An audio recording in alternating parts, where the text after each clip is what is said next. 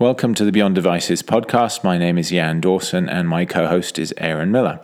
We've got a few different topics for you today. We're going to kick off as usual with a news roundup where we're going to cover 5G, new wireless network technology that's being talked about more and more by the US wireless carriers, including AT&T, who made an announcement today.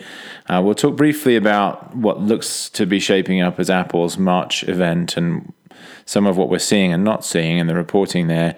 And then ASICS, the Japanese running shoe manufacturer, is buying Runkeeper, one of the last big independent fitness apps for iOS, and what that means. So that's our news roundup. We'll then have our question of the week, and it's a feature we haven't had for the last couple of weeks as we've been very earnings heavy. But we're going back to that feature now with question of the week. And the question this week, which I'll be handling, is should Apple make iMessage a platform like some of the, for example, the Asian messaging apps, and Facebook's kind of heading this direction too? And if it did, what would that mean? So that'll be our question of the week. That'll be our kind of central topic today. And then our final topic will be Twitter's earnings this week and what we make of those. So that's our agenda for today's episode. We'll kick off then with a news roundup and this 5G news. And so we're hopefully obviously all familiar with 4G as a wireless network technology in the cellular world, and it's come to mean LTE, essentially, although there was some debate early on about exactly what 4G would be.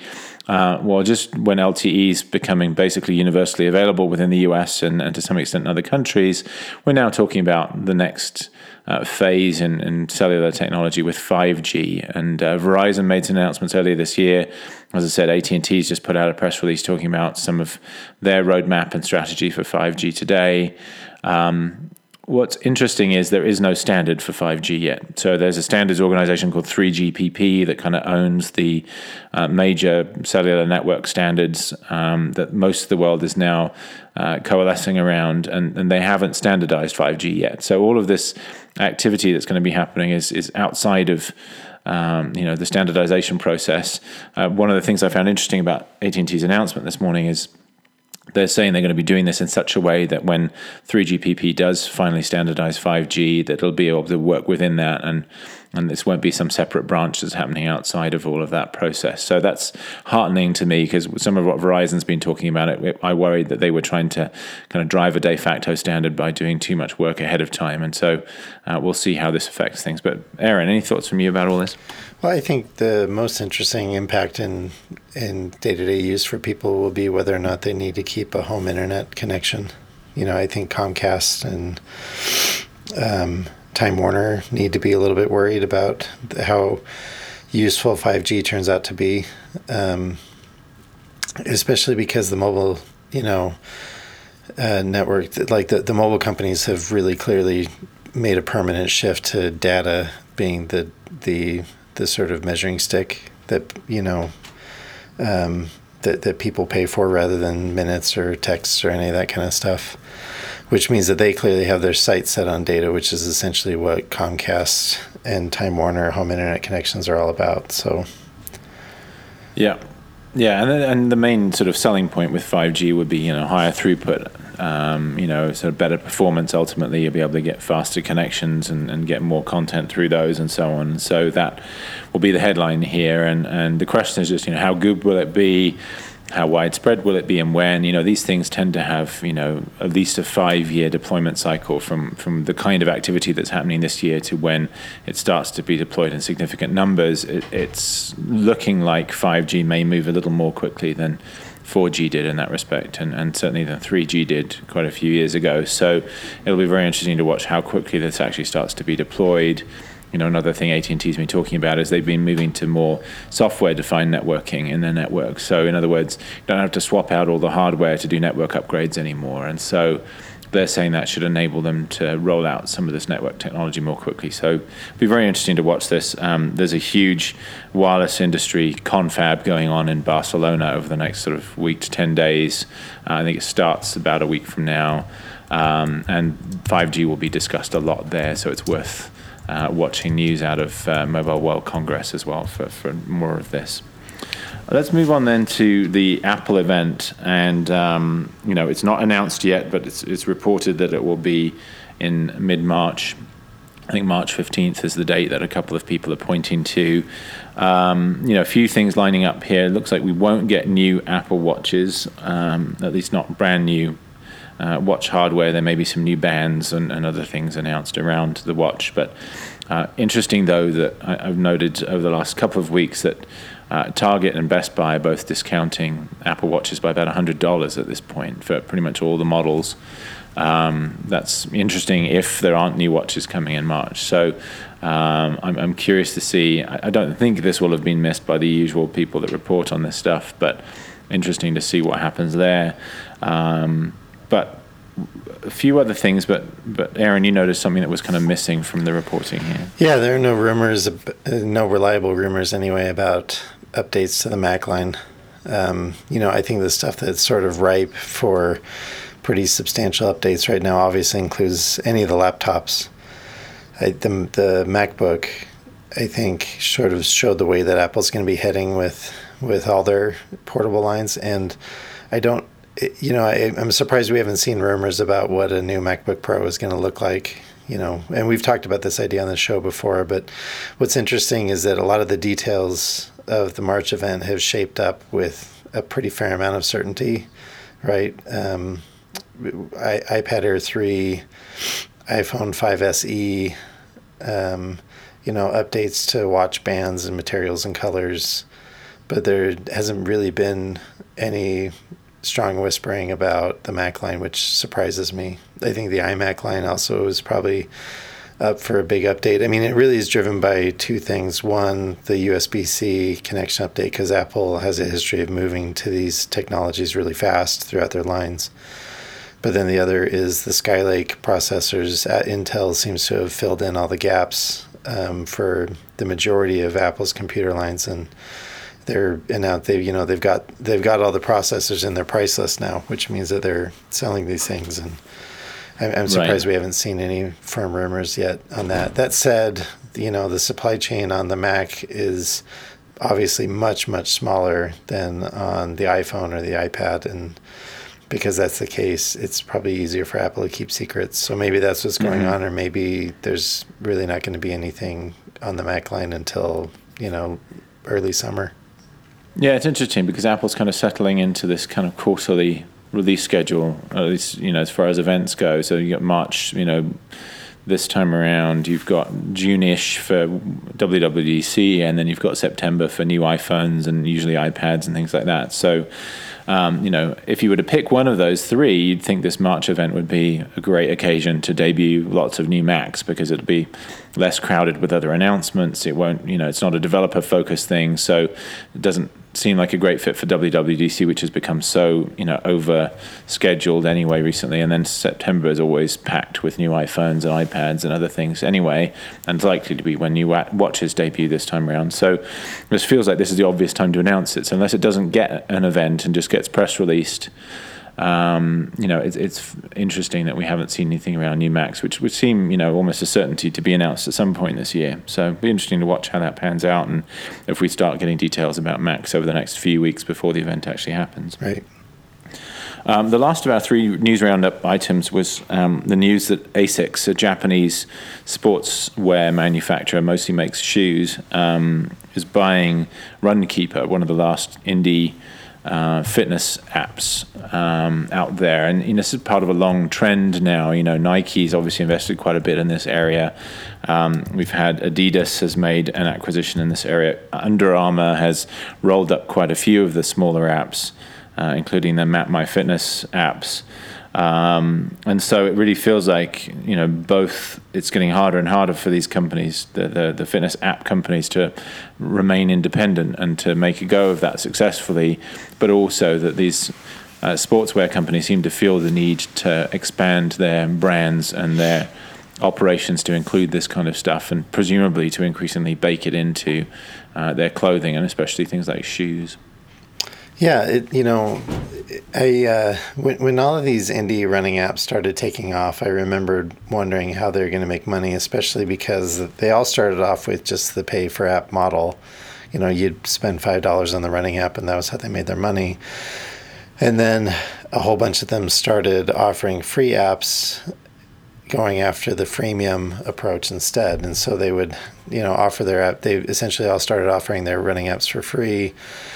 And then you could pay for this premium service, which would enable all these new features. So with Runkeeper, for example, the Runkeeper Pro or Runkeeper Go feature or plan came with coaching plans that would give you running workout schedules. It would sort of do a deeper dive on your running data to give you insights on your progress, and also allow you to compare workouts. And then I think one of the more interesting features was the ability for live tracking, so that somebody could, through a web browser, watch your run. And so if you're in a race that day, they could watch your progress in the race.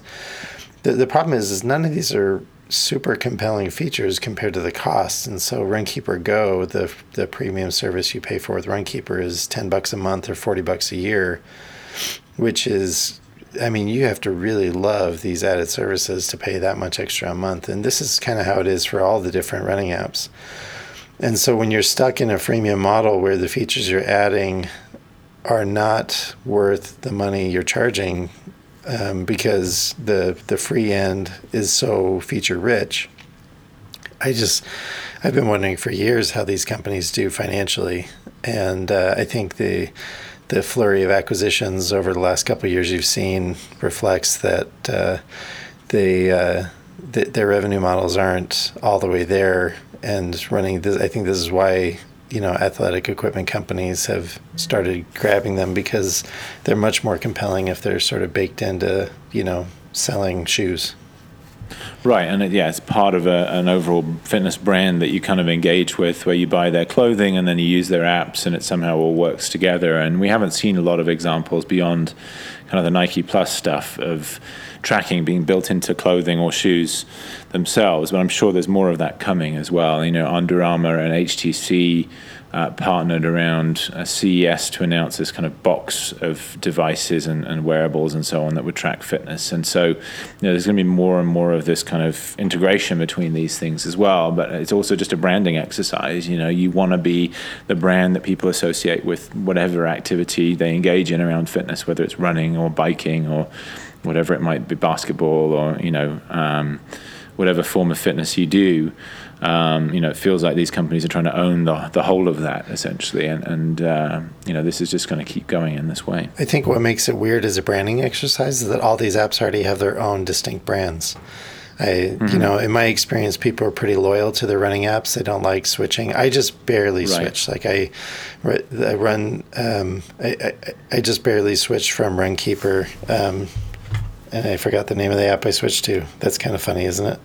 To Runtastic Pro, and it's because they had a day where Runtastic Pro was free, and I thought I'd try it out. And I switched because I like the intervals, the way intervals work better on the app. But really, these are all functionally the same, and so switching comes with a high cost of ditching all your data from your previous running app. Right. Which was the thing I was on the fence about. I decided to make the switch, but I was with Runkeeper from the very, very beginning of the app. In fact, I was one of the people who actually paid for it when it was originally a paid download. Right. And, but this is all, the branding that these acquiring companies have been able to shoehorn in seems at best incidental. I think that's true, for example, with MyFitnessPal, which is a great app, and it has the Under Armour logo, hanging around in various places. But all these apps have their own distinct brands, and I haven't really seen anybody successfully take one of these apps and rebrand it in a way that's meaningful enough to attach me to the acquiring company. Right, yeah, it's been pretty subtle so far. And Under Armour has this record app, I'm not sure how you're supposed to pronounce it, but that they announced at CES as well, which is kind of the Under Armour version that presumably draws on a lot of the expertise they acquired with the other apps that they bought. And so I would guess over time, that the Under Armour logo is kind of the beginning of an effort to try to perhaps move people towards that, or to integrate these other apps with that more closely. And so it'd be interesting to watch how that happens. Lauren Good had an article on The Verge that you pointed me to that talked about kind of the death of the indie fitness app. And the one exception that she mentioned is Strava, which is very popular, especially among aficionados of certain sports, and biking among them. But that's kind of expanded in the opposite direction, where it's sort of expanded to have a store that sells fitness gear and that kind of thing from third parties. And so it'll be interesting to watch if they can stay independent or if they end up getting swallowed up by somebody else. Yeah. All right. Well, let's move on then from our news roundup to our main sort of topic for the day and our question of the week. And again, I've done the kind of research here to be able to talk about this one today. But the question is, should Apple turn iMessage into a platform? And if it did, what would that mean? Well, and so this all comes from, and we were talking about this before we started recording, this comes from the fact that messaging apps in Asia are really becoming platforms. I mean, they're about much more than just messaging. And so why don't we start there, and can you talk us through what these messaging apps are like in Asia and why they are more platforms than just messaging applications? Yeah, absolutely. So this is absolutely the model that Apple would be to some extent following, and we need to talk about how it would be different in a minute. But you've got WeChat in China, you've got Line in Japan and some other markets, you've got KakaoTalk in Korea and others. And what these apps have in common is that they've sort of slowly expanded to become almost quasi-operating systems. And we talked about this a little bit in the context of Facebook on previous episodes, but essentially where many of the devices are Android, it's possible for other apps to sort of subsume a lot of the functionality of the operating system and become kind of the core part of the experience on the mobile device. And so, beyond just being a messaging app, which is what iMessage is today, is, a way to exchange messages, these have expanded to become kind of social platforms. They've expanded to become app stores. They've expanded to become payment platforms. You can order cabs through them. In some cases, you can consume music through them. You have stickers and other richer forms of content that go beyond just kind of text and photos. There's a whole range of other stuff that's been built around them. And this has essentially become the business model for a lot of these companies, is all the virtual goods that you can buy, all the additional services that are made available through these messaging platforms. And then an important other aspect is that these messaging platforms have started to allow businesses to communicate with users through them. And so this is now how you do your customer service interaction with your customers in many of these countries. You order something and you have a question about where it's going to be shipped or when it's going to be shipped or whatever. You would use one of these messaging apps to do that. And that's certainly something that Facebook's trying to adopt with WhatsApp and its own other messaging platforms. The key thing to note, of course, is that these companies have had to do this as a way to try to make money. Messaging itself doesn't really make money. Nobody really wants to pay for messaging, and WhatsApp just dropped its nominal $1 per year fee to use the service as another recognition of that. So the question is just, as a pure play messaging provider, how do you make money? And the answer has been to become a platform and to do all these additional things that these companies have started to do. So how does any of this apply to Apple, especially because iMessage is already sitting on a platform, right, in the form of iOS?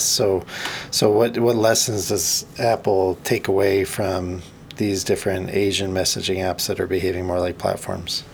Yeah, so I think the key message to take away is just that messaging as a sort of base layer, as a foundation, can be extremely powerful. But what's different with Apple compared to these Chinese and other Asian companies is Apple doesn't need to do this to make money.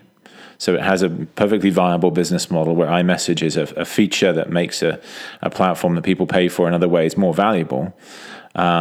The other thing is that Apple already has, an app store and many other things baked into iOS and to some extent OS X, where it doesn't need iMessage to be all of those things in order to kind of compete or to necessarily protect itself against somebody who's trying to do those things to it. And because iOS is relatively closed, third-party messaging platforms can't really be app stores in the same way that they can on Android, for example, because the only way to download an app to a non-jailbroken iPhone is to go through the official Apple App Store. So there are some important differences, from a perspective. Apple already owning the platform that iMessage runs on, but it's very clear that messaging can be a very compelling thing, that a lot more of the things that we do on our phones are going to revolve around messaging and conversations and those models, and that if Apple doesn't embrace these things, that it's going to get left behind by third-party platforms like Facebook Messenger, like WhatsApp, in Asia, obviously the ones that we've been talking about already,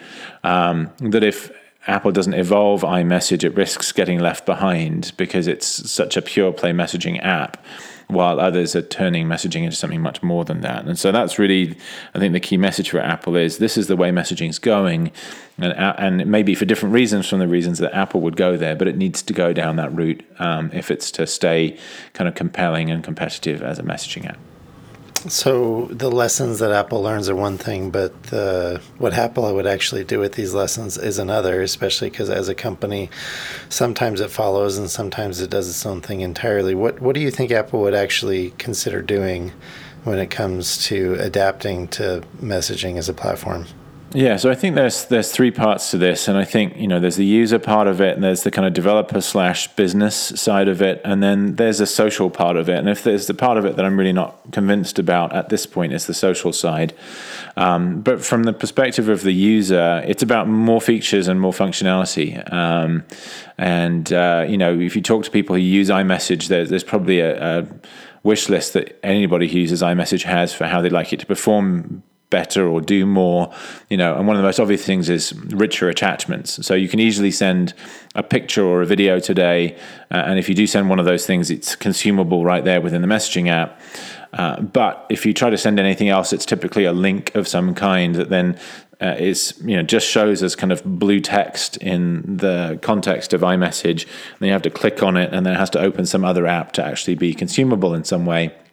It could certainly get a lot richer in terms of, the types of things that you could share. So, why not allow you to attach any of the kinds of things you might attach to an email? So a document, a PowerPoint presentation, whatever else it might be, especially, the iWork formats. For those things, but especially allow people to consume those things within the app. So if I share a link to a playlist within Apple Music, I shouldn't have to click the link and then fire up Apple Music to see it. I should just see the list of songs kind of populate there, or at least a preview of the list of songs populate there in iMessage, allow me to start playing the playlist right there in iMessage without having to come out, so I can enjoy listening to that music as I stay in that conversation and start responding to my friend that shared it with me. So embedding more of that content allows sharing of more content within iMessage seems to be an obvious kind of part of that. But there are a lot of other things too. There's, stickers, GIFs, other forms of content that are increasingly popular in these other messaging apps. Apple needs to figure out how to do that, and whether it does that itself or whether it just creates an API for third parties to start importing in stickers and so on, which is kind of the way that Facebook Messenger's approached it, for example. They need to have that kind of richer content that allows you to pull in GIFs and stickers and that kind of thing to add more personality to your conversations. Another obvious area is payments. And so Apple obviously has Apple Pay already for paying a business either as an in-app purchase or if you're in a store using NFC, but peer-to-peer payments, the Venmo type model, is another obvious thing that you could do. You already have a relationship with a friend. You both have iPhones because they're both using iMessage. You have Touch ID as a way to authenticate it. You have, some kind of payment method there.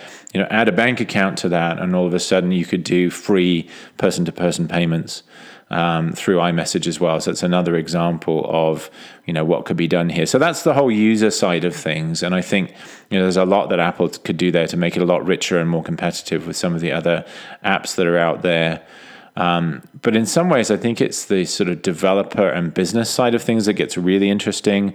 So Apple's announced over the last couple of years, a range of different kits for developers. So, whether it's WatchKit for doing watch apps, whether it's CloudKit for cloud storage behind apps and so on. MessageKit is another obvious example. It's not my term. Somebody else has coined that term, and we'll link to a piece that kind of talks about that a little bit in our show notes. But, MessageKit as a tool for developers and then for businesses to integrate messaging into their apps, or, which I think has been more compelling, is actually integrate their apps into iMessage, so that when you want to communicate with a business, you go into iMessage and you start typing the business name, and when you have their app installed, it pre-populates that and then takes you to sort of a embedded version of the customer service experience that's within iMessage, where you communicate through messages.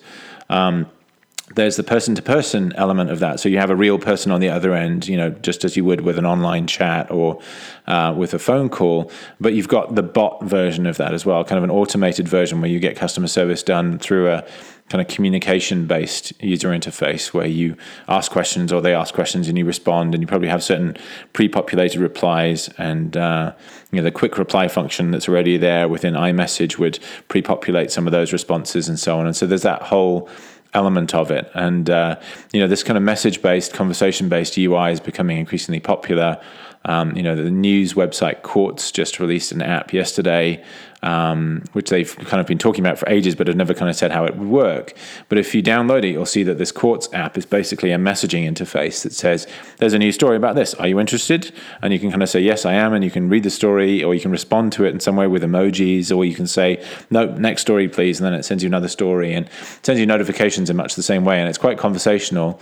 It's a very unique way to think about this stuff. But the problem is you have to have this Quartz app to be able to do it.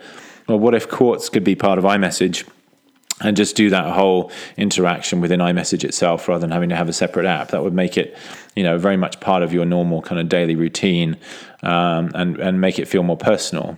And so I think if Apple were to implement a message kit that allowed you to interact with brands either in a person-to-person method or in an automated way using natural language processing and that kind of thing, I think that could be quite compelling.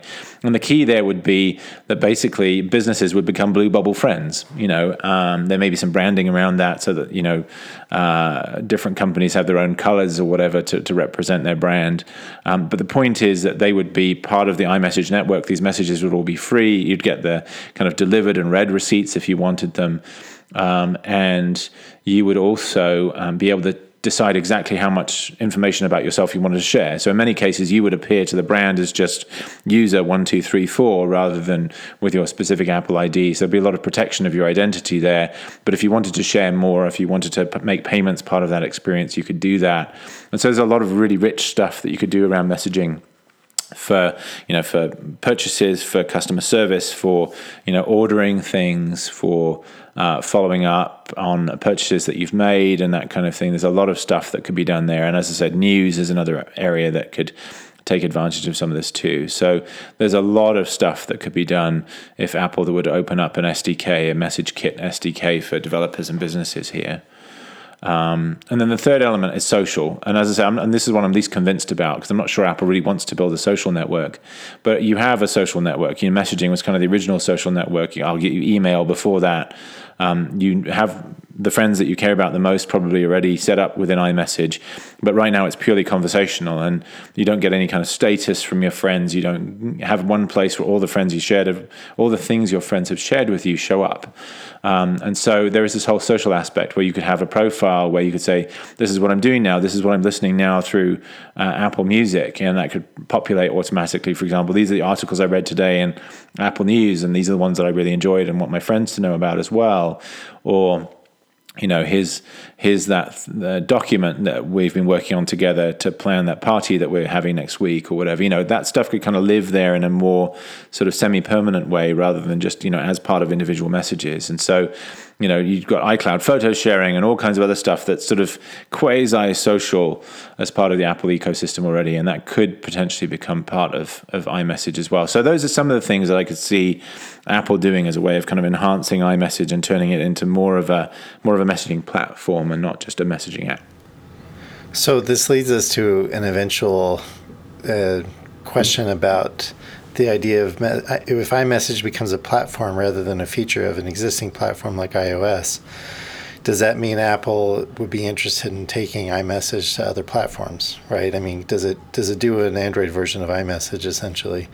Right. Because if it has other way, right now iMessage doesn't make Apple any money other than convincing people to buy iPhones. But if getting people to use iMessage brings in other revenue sources, then does Apple move this onto Android? Right. Yeah, and I think that's a really important question. My instinct has always been no. The whole point of iMessage is to add value to the Apple ecosystem to get people who use Apple devices to have this additional value that you can't get in any other way. And so that's always been my feeling about it. And so I'd always, said, no, there's no way Apple would take iMessage to Android.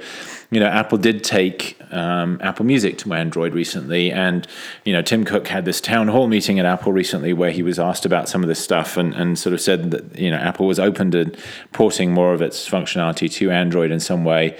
It wasn't specific about what that would be or how much there would be of that or anything like that. And of course, we're getting all this secondhand, but the point is that there are some reasons to take this stuff cross-platform. One of the things that people most want with iMessage is better support of, messaging with people that are not part of the Apple ecosystem, who have an Android smartphone or who use a Windows computer or whatever. And so Apple could decide that it's worthwhile to bring people into this. The experience would probably still be better on an iOS device because of the tight integration with other elements of the Apple ecosystem. So I mentioned, Apple Music, Apple News, iWork, and so on. All these things that could be integrated with it very tightly on an iPhone or a Mac, which would be much harder to do on an Android device for a Windows PC. And so there's an argument to be made that they could extend the functionality there without losing all the attraction of iMessage on iOS and OS X. On balance, I still think they're less likely to do it. I think, this is really about adding value to an Apple device, which is, after all, how Apple makes its money. But it's interesting. I'm less certain than I would have been in the past about that Apple would never do this. I think there's still a possibility that this stuff would potentially go across to Android, for example, which is the only platform that really makes sense. Another possibility would be, to make iMessage another cloud service. So iWork and Contacts and various other things already work through iCloud online. You could do iMessage that way, and that would cover Windows PCs, for example. So it's unlikely somebody would sign up for iMessage on a Windows PC just for the sake of using iMessage. But if they're an iPhone user, but also a Windows PC user, which is very common, then that would allow them a way to extend it to the web and do other things with it there. So that's really interesting. As I say, on balance, I think probably not, but I'm less certain than I was. It definitely seems like that would be later down the road. I mean, I think Apple would right now, if they're going to be enhancing iMessage, I think the story to consumers would be, hey, here's another reason to buy an iPhone. Right. But once revenue models start to build up there, I could see it happening in the way that music moved over to Android as well. Yeah. Well, that was a fascinating rundown. I'm curious if people at Apple will be listening to that because there's definitely a lot of potential with iMessage. I know I've found multiple ways where I wished it was more deeply ingrained into the other types of things that I do. And honestly, if we had a world where all of my friends were Blue Bubble friends, I would be happier because of it. Yeah, absolutely. Yeah. Well, we'll see. I expect iMessage to be a big thing at WWDC. I don't know to what extent any of the things that we've talked about will be part of that, but certainly I would think that they will enrich it in some way. And it'll be interesting to see if it's an incremental improvement or if it's more dramatic and we see something like Message Kit show up. All right, well, let's move on to our final topic, which is Twitter's earnings. So we'll probably spend about 10 minutes on this. In case you haven't read, this week Twitter announced its earnings. The highlights were that the user growth basically has stopped, and actually, according to one measure of their active user base, it actually shrank quarter on quarter. On the other hand, the revenue they generate per user continues to rise strongly, and so their revenue growth was pretty good. They're still losing money as a company, but their margins are improving over time. And on the earnings call, the company's management talked about what they want to do to try to fix Twitter and kind of improve it and what they're going to be focusing on this year. So, Aaron, why don't we start with you? What were your kind of initial thoughts about all of this? Well, I think actually the person who captured this best is Josh Constantine over at TechCrunch. He had a fantastic piece that is titled "A Rant About Why Twitter's Past Failures Make It Nearly Unfixable." Now, obviously, that's a inflammatory headline because that's how that stuff works today. But he had a lot of great insights. There was a stretch when Twitter was just dumping users in. I mean, they had their Oprah moment, right? And and people were signing up for Twitter like crazy, but there was so much friction in the platform back in those days. I mean, you had the fail whale making pretty frequent appearances. You had people sort of enjoying but bristling against the 140 character limit, and then finding themselves even more frustrated by the fact that a reply, for example, would use up characters. And so there was a group of power users who really figured this out, and also did it on the backs of third-party apps that solved some of the problems that were annoying users. And then you had a bunch of other users who weren't enamored by the platform because of all the friction inherent in using it, and they just found themselves moving away. I think, for example, the change that they made this week to an algorithmic timeline rather than a chronological one is years late. I think a lot of people, would add a bunch of people to follow in Twitter and then just be overwhelmed by the noise. And there was really no way to simplify the noise without doing a lot of work. I mean, you'd have to create lists and do all this other stuff. And I think the end of the story is that there were so many people that tried Twitter and moved on. It's hard to imagine them coming back. I think we are now at a point where, at least in the US, anybody who is going to try Twitter has tried it. And you have the power users who get a lot of value out of it. And then you have everybody else who tried it and moved on to something else, especially younger people using Snapchat and Instagram and other things that are more compelling to them. So it's hard to imagine where Twitter grows its user base from here, because with the exception of a total reinvention of the platform, which obviously would bring huge risks and a big backlash from the users they already have, it's just hard to imagine Twitter seeing any more substantial user growth. Yeah, that's absolutely challenging. One of my favorite phrases from the earnings call was resurrected users. And so they were talking about, to your point, a lot of the people they're trying to attract now are not people who are new to Twitter. They're people who've tried it and left and stopped using the service, and who they're trying to win back. And they refer to those as resurrected users. And so that was quite fun. But it's, part of the challenge is the people who have tried it, think they understand it, didn't like it, and now you have to convince them, no, it's different now, it's easier to use. You'll like it, you'll get more value out of it. And that's a much harder sell in some ways than getting a completely new user. But in a market like the US, where they have, 60-something million monthly active users on Twitter, the other 200 and something, addressable users, million addressable users are people who've likely tried it and not seen a lot of value in it. And trying to convince them to come back is really tough. One of the things that I found striking on the call was, there was so much talk about these are the things that we know are not working, that people are frustrated by, that need to be better. And it was like, but you've known this for years and you haven't done anything about it. And that's the most, frustrating thing for me about watching Twitter is the core problems have been known about for a long time now, both inside and outside of Twitter, and yet they're not fixing them. Even when they clearly identify them on these earnings calls, they move very, very slowly to fix some of these things. And, the algorithmic timeline is something that's been talked about for ages. It's a great fix for people who have bothered to follow a bunch of accounts and got to the point that you were talking about where they're kind of overwhelmed by them and need some filtering. But if you're just starting to use Twitter, it doesn't actually do you any good. You still have to figure out who to follow in the first place. And so it's that whole side of, the onboarding process and allowing people to follow topics rather than individual accounts. That's the biggest single shift that Twitter needs, to my mind. And that's the thing they still haven't really embraced. There was a lot of talk about embracing live, which, in fairness, I think is what Twitter does best. But it's kind of what Twitter's been doing already, and Periscope's been out there for a while now. That's live video. The stream itself is live. Vine is a really interesting product, but isn't live. And so it seems that's going to be de-emphasized somewhat. There's so much going on that just feels like the stuff that they've identified as problems they're not fixing very well. And the future direction just doesn't seem all that compelling or likely to fix some of these key problems that they have. And meanwhile, the user growth has shrunk to 0 or less than 0. It was a time they were adding 50, 60,000 users over the course of a year. This past year they've added 17,000. And if the trend continues this coming quarter, it will drop down to less than 5, just because they had one really big quarter back in Q1 last year. So once we get past that, they've added very little, like 2,000 to 3,000, and in some cases lost 2,000 users a quarter, and it's just not that compelling. And there was a great article recently by a guy called Amir Afrati, who writes for The Information, which is subscription only. So you may be able to read the article if we link to it.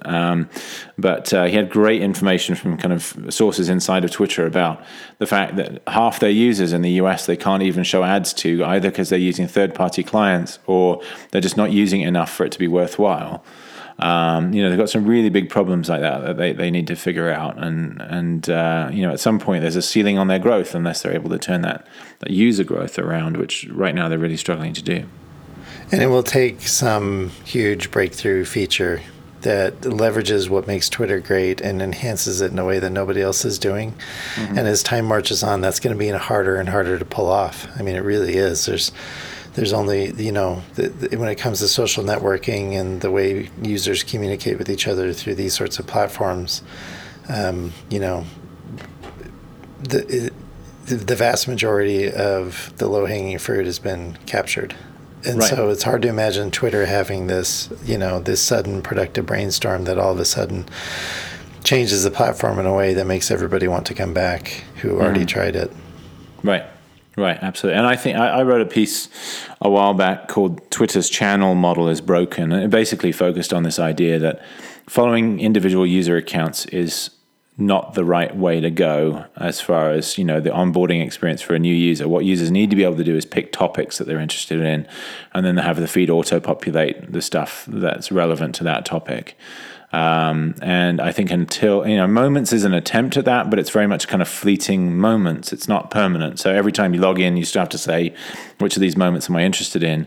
But you need to be able to say, I'm interested in the NBA, and specifically I'm a Warriors fan, or I'm a Jazz fan, or whatever else it might be, or I'm interested in NCAA football, and this is my team, or this is the players that I want to follow, or just kind of topic based, and then you get combination of the players, the coaches, people who write about them, but filtered such that you get the most interested stuff about that topic.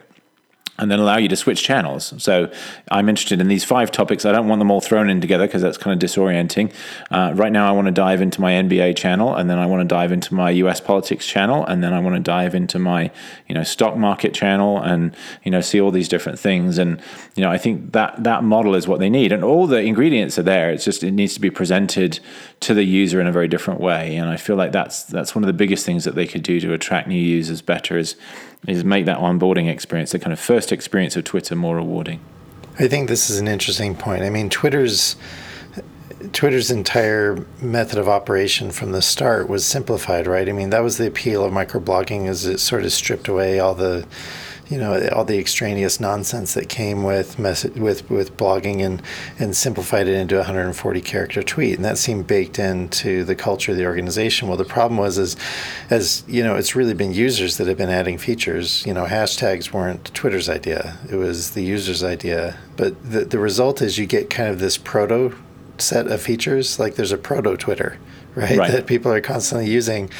And over the years, Twitter's just done a really bad job of taking these proto features and developing them into the exact kind of thing you've described. I mean, hashtags have been around forever, and if there was a way to sort of benefit from, I mean, you get trending hashtags, right? But that's only if you go to the Twitter website or use the Twitter app, and the problem is these features, are just seem to over years remain underdeveloped, and it's a shame because it seems like that culture of keeping everything really simple and bare bones has prevented them from adding the kind of stuff that would really keep people around. Yeah, no, absolutely agreed. All right, well, let's wrap up that topic there. That's the last of our topics today. We will finish up our episode with a weekly pick, which, again, we've dispensed with the last couple of weeks as we've been covering earnings. But, Aaron, you've got the weekly pick this week. Yeah, so I'm going to actually recommend a service called VidAngel, VidAngel.com. This is an alternative to watching streaming movies and television shows online, to the many other services that are out there. But there are a few things that make VidAngel distinctive and I think really appealing. I've been using VidAngel now for a few months and I really like it. I think the two things that are most distinctive about it are, one is the end cost for it is inexpensive, much cheaper than renting movies, say from iTunes or Google Play or any of the other options for renting movies online. Because with those, you're going to pay anywhere from $3 to $5, depending on the movie and the quality of the stream that you're getting. The other problem is, of course, you have that 24-hour time horizon from the time you start the video. The way VidAngel works is you actually purchase digital copies of these movies. So you're buying a $20 version of the movie, and then you sell it back. So you're selling back the digital copy that you've bought. And obviously you sell it back for less than the price you paid to purchase it. Depending on the quality, the net effect is you'll pay $1 for SD movies and $2 for HD movies. The way it works is, as long as you keep it as long as you want when you own it, you watch as many times as you want while you own it, and then when you're done, you can sell it back to VidAngel, and all you have to do is click a button and sell it back. Obviously, to be useful, people aren't watching movies on their computer screens anymore. They're watching, on mobile devices, and the mobile apps for VidAngel work great. The browser-based. Even watching through mobile browsers works great. They also have apps built in for Chromecast and Roku and Apple TV, which makes it really handy. So that's one aspect that makes it unique and cool, is it changes the economics of how you watch these movies in a way that makes them much more inexpensive and appealing. But the other really cool thing, and this is cool, for example, for parents, is that because you purchase it, it changes. It essentially adds the ability for you to watch edited versions of these movies.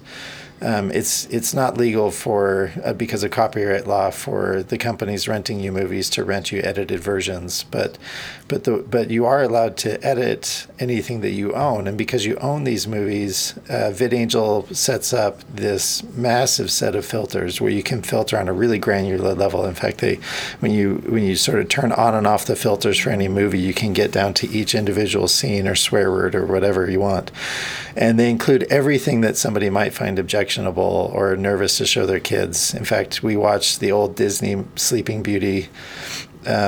Cinderella. We watched the old Disney Cinderella animated movie, and it was hilarious because we got to a point and all of a sudden the prince's dad, the king, was bleeped out. And we were like, what in the world could he have said? It turns out he said pompous windbag. And we hadn't checked the filters because we didn't think it'd be a problem. But, VidAngel had gone to that extent to make sure that, you have control over what it is that you watch when you watch a movie. And I think that will be, this has obvious appeal for families and especially parents of young children.